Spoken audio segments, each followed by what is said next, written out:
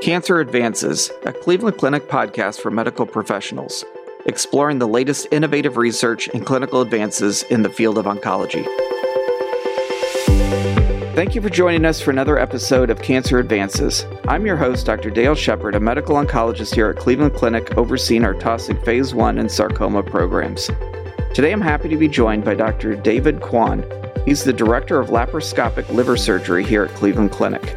He is here today to talk to us about advances in laparoscopic liver surgery for liver cancer. So, welcome, David. Oh, thanks. Thanks for having me. So, maybe to start, you can just give us a little bit of a background what your role here is at Cleveland Clinic. Okay, so I joined Cleveland Clinic about two and a half years ago. The purpose of my hire at Cleveland Clinic was to improve the laparoscopic liver surgery program that was already here. It was at a relatively small scale, and so they wanted to improve the minimally invasive approach in liver surgery. And in addition to that, they also wanted to have some pieces of laparoscopic living donor program. So they reached out to me, and things worked out well so that I could join the team. Excellent. So we have a fairly general audience here, so maybe we could just start off fairly basic. What are the biggest advantages of a laparoscopic approach for liver surgery compared to an open procedure? Laparoscopic approach, not only liver, but let's say colorectal cancer or pancreatic cancer, and any cancers in the abdominal cavity, by having this minimally invasive approach, usually patients end up having less pain during recovery. The recovery is faster. They go home earlier, and overall, they return to normal activity a little bit early.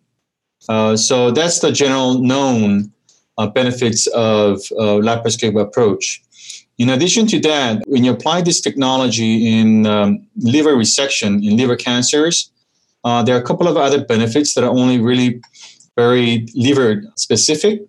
And one of them is if you do it properly, you can have less bleeding during the surgery because of the intra-abdominal pressure works against the vein bleeding that is usually apparent in liver resection. And secondly, in patients with cirrhotic backgrounds, because of the minimally invasive approach itself, in a lot of patients with cirrhotic backgrounds, they tend to have a lot of ascites after operation. And because you're not sacrificing a lot of the collaterals that have been developed around the abdominal cavity, actually you end up having less ascites post-op, which is something of added benefit when you do it minimally invasive in liver cancers. When you mentioned patients with cirrhosis, oftentimes they have a lot of other comorbidities. Is it possible sometimes to do surgery in those patients that may not be candidates for surgery otherwise? The indication for surgery itself is almost identical to open versus laparoscopic. We don't have enough evidence as for now that we are able to expand the indication for surgery. But there is enough data that we understand that by having a minimally invasive approach, the patients end up having less post-operative ascites, and they have overall a much quicker and better recovery. When we're thinking about cancers related to the liver, are you primarily working in primary liver cancers, HCC, or is this also expanding into metastatic disease and removal of mets from the liver? Well, if you look at the history of laparoscopic approach, we usually used to do for single lesions. And again, because of those added benefits in cirrhotic, the first target patient population was hepatocellular carcinoma, primary liver cancer. With more experience now added on, more and more cases with colorectal liver metastases or other metastatic lesions to the liver are being candidates of laparoscopic approach. The main big hurdle in being able to apply this minimally invasive approach extensively as in open is usually metastatic lesions occur in multiple lesions at the same time. And if there are too many, then it adds a lot more operative time, which is one of the drawbacks of laparoscopic liver. So as a brief example, usually in cases where you have more than 5 metastatic lesions, they're usually not candidates of laparoscopic approach. They will be better managed by open approach because of the extensive resections that are required. But usually there are cases that are less than 5. You can have a lot of benefits with laparoscopic. So in another episode of this podcast, we're going to talk to Dr. Aaron Berber, who does a lot of ablations. How would something like a laparoscopic approach to resection compare to an ablation? So ablation, as for now, lesions that are less than 3 centimeters, the results for ablation and resection are almost similar. At least for less than 2 centimeters, they're the same. Between 2 and 3 centimeters, there's a lot of debate. Lesions that are above 3 centimeters, usually resection does a better job than ablation. But the good thing about ablation is not either surgery or ablation. Is again, especially in cases with metastatic lesions, some lesions are better managed by resection, and some lesions are better managed by ablations, and they can be done at the same time. So let's say you have 4 lesions spread out throughout the liver. 2 of them requires resection, and 2 of them can be managed by ablation. Then you apply both technology at the same time at one time. So 1 surgery, 2 resection, and 2 ablations, and the patient can go back home early. You've mentioned, some issues related to the number of lesions and size. What kind of patients would you like to see in your clinic? Who should be coming to see you to consider these approaches? I think it's very important to understand that the way other specialties approach the cases are a little bit different from the way surgeons look at it.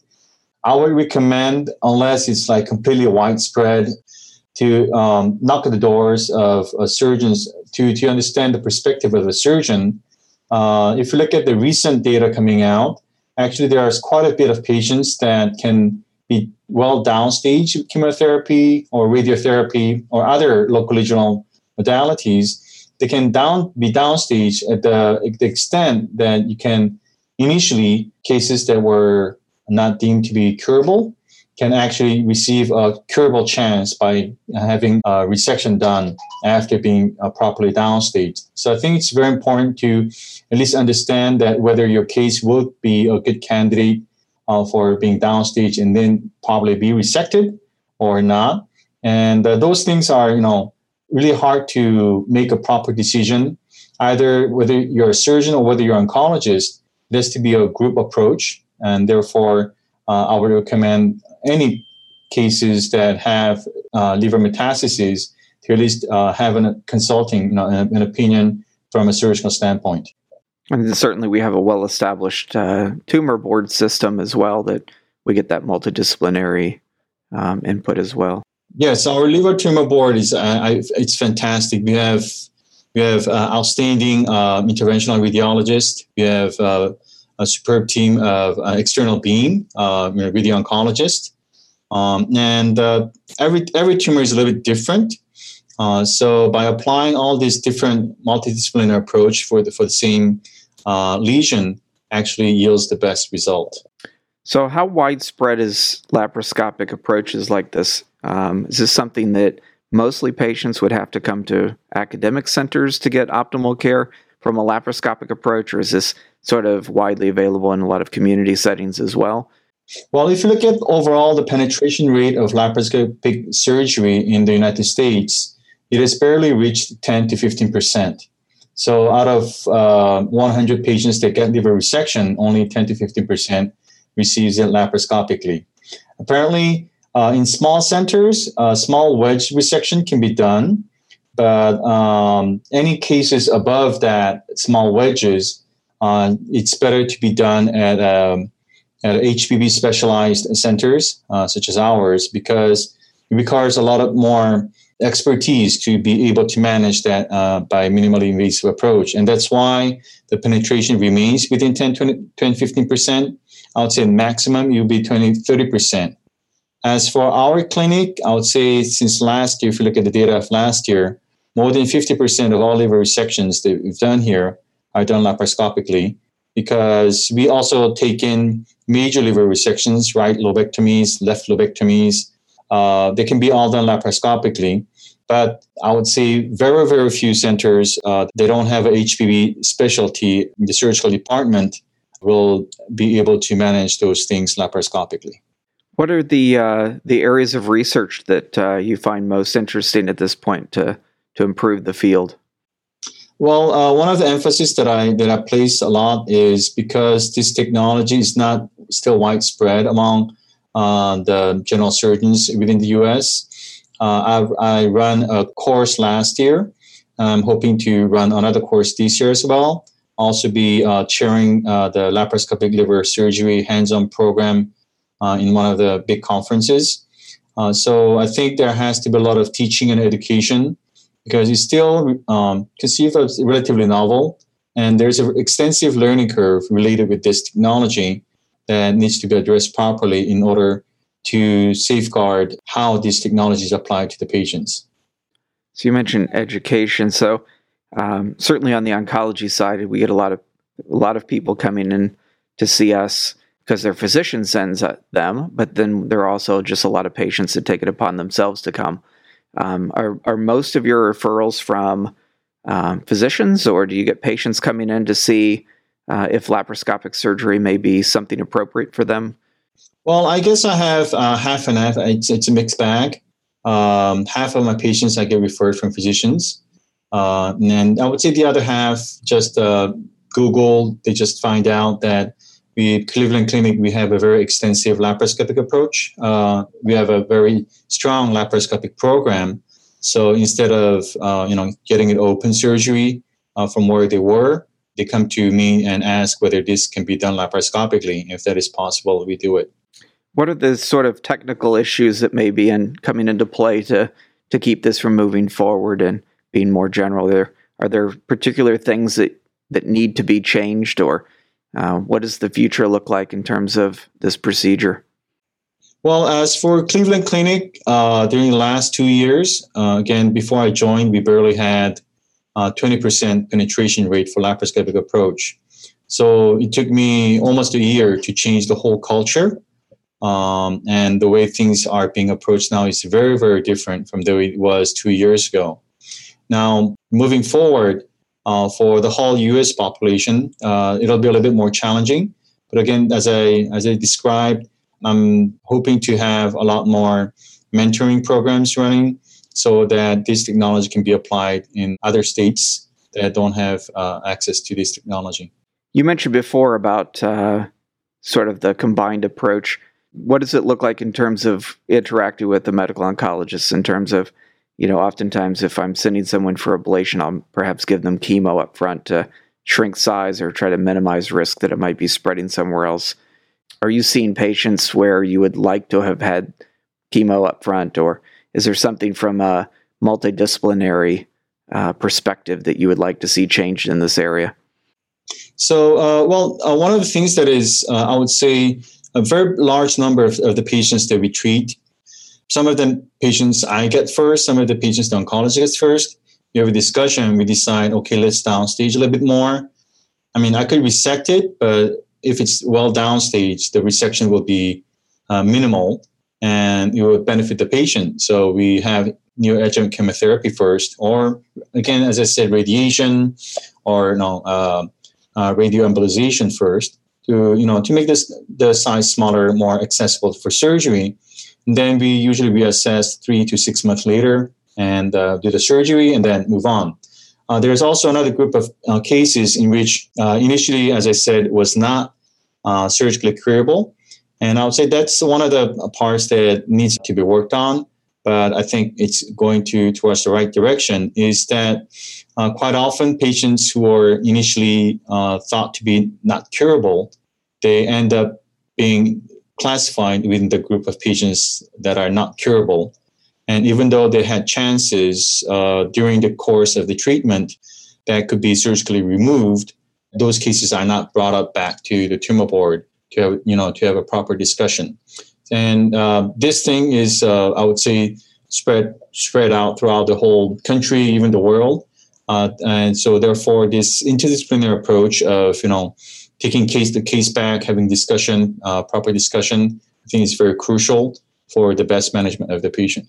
You had mentioned about primary liver cancer, hepatocellular carcinoma, and the role of laparoscopic surgery. And I know you have the interest in transplant as well. Mm-hmm. HCC has had a tremendous growth in systemic therapies, and it's really changed a lot over the last couple of years. Have you seen a change in, specifically with HCC, in terms of what you're doing from a laparoscopic, either primary resection or transplant, as the systemic therapies have changed? Not much. I guess we still need some more time to understand the impact of systemic therapy, its role in downstaging in cases that were not manageable surgically. Until now, the data that we have, at least from having a laparoscopic approach for primary liver cancer, it is known that if your initial liver resection was done laparoscopically, the second operation, which usually ends up being the transplant, the result of the transplant usually is better because you have less adhesion, because the initial treatment was done less invasive. It's known that you have less blood loss, and the patients usually end up recovering faster when you do the transplant. So that part is already established. The role of downstaging, this is another part that our tumor board is trying to change the culture, and it's a very actively thought out right now. Is for a brief example, there was a case a couple of weeks ago in which it was a cholangiocarcinoma, extensive cholangiocarcinoma. We thought it wouldn't work at all. The patient had radiation therapy and chemotherapy, and 6 months down the road, the tumor is shrunk. Now we are considering maybe doing some more cycles, and if the tumor stays stable over the course of 6 months or a year, then we could possibly take the patient back for transplant or for surgery. We also have some cases I personally have some cases that like the portal vein tumor thrombus, which initially was not categorized as they were transplantable at all. Having worked with our interventional radiology and external beam, in addition to chemotherapy, they come to a stage in which they could be transplantable. There is no widespread recurrence for a whole year, and then they could be possibly considered for transplant or resection. And I think with the novel chemotherapy agents that we have one more tool to downstage better. So I think this trajectory of making more patients accessible for a curative option in a group of population that never was considered, I think we have a bright future there. Well, you've certainly made big changes in that. You mentioned that within a year you've sort of changed the culture of what's happening from a laparoscopic surgery perspective. What would you like the program to look like in, say, 5 years? What's the goal? Well, about almost now a decade ago, when I first started laparoscopic approach, I also had embarked on robotic, because at that time, both robotic and laparoscopic, there were good choices for a minimally invasive approach. When I first did it, it was evident that laparoscopic was way better than robotic because of the instruments that are available laparoscopically we had a lot more choices compared to robotic. Now the robotic, I think the generation changed 4 times since then. And now the new robotic platforms that we have is so much better than the ones that I initially did. So we are slowly thinking about moving a little bit more to the robotic side. Just one brief example would be a Klatskin tumor, highlight cholangiocarcinoma, which now I still take the patients as an open approach because of the complexity of the surgery and reconstruction that is necessary. I think moving down the road, maybe 5 years later, those could be candidates for robotic surgery so that we can reconstruct the hepatic jejunostomy and take all the cancer out properly, just as we would do in open surgery without the invasiveness. Well, you're certainly doing some exciting things, and we certainly appreciate all of your hard efforts for our cancer patients. So appreciate all of your insights today. No, thanks so much. This concludes this episode of Cancer Advances. You will find additional podcast episodes on our website, clevelandclinic.org/Cancer Advances Podcast. Subscribe to the podcast on iTunes, Google Play, Spotify, SoundCloud, or wherever you listen to podcasts. And don't forget, you can access real-time updates from Cleveland Clinic's Cancer Center experts on our Consult QD website at consultqd.clevelandclinic.org/cancer. Thank you for listening. Please join us again soon.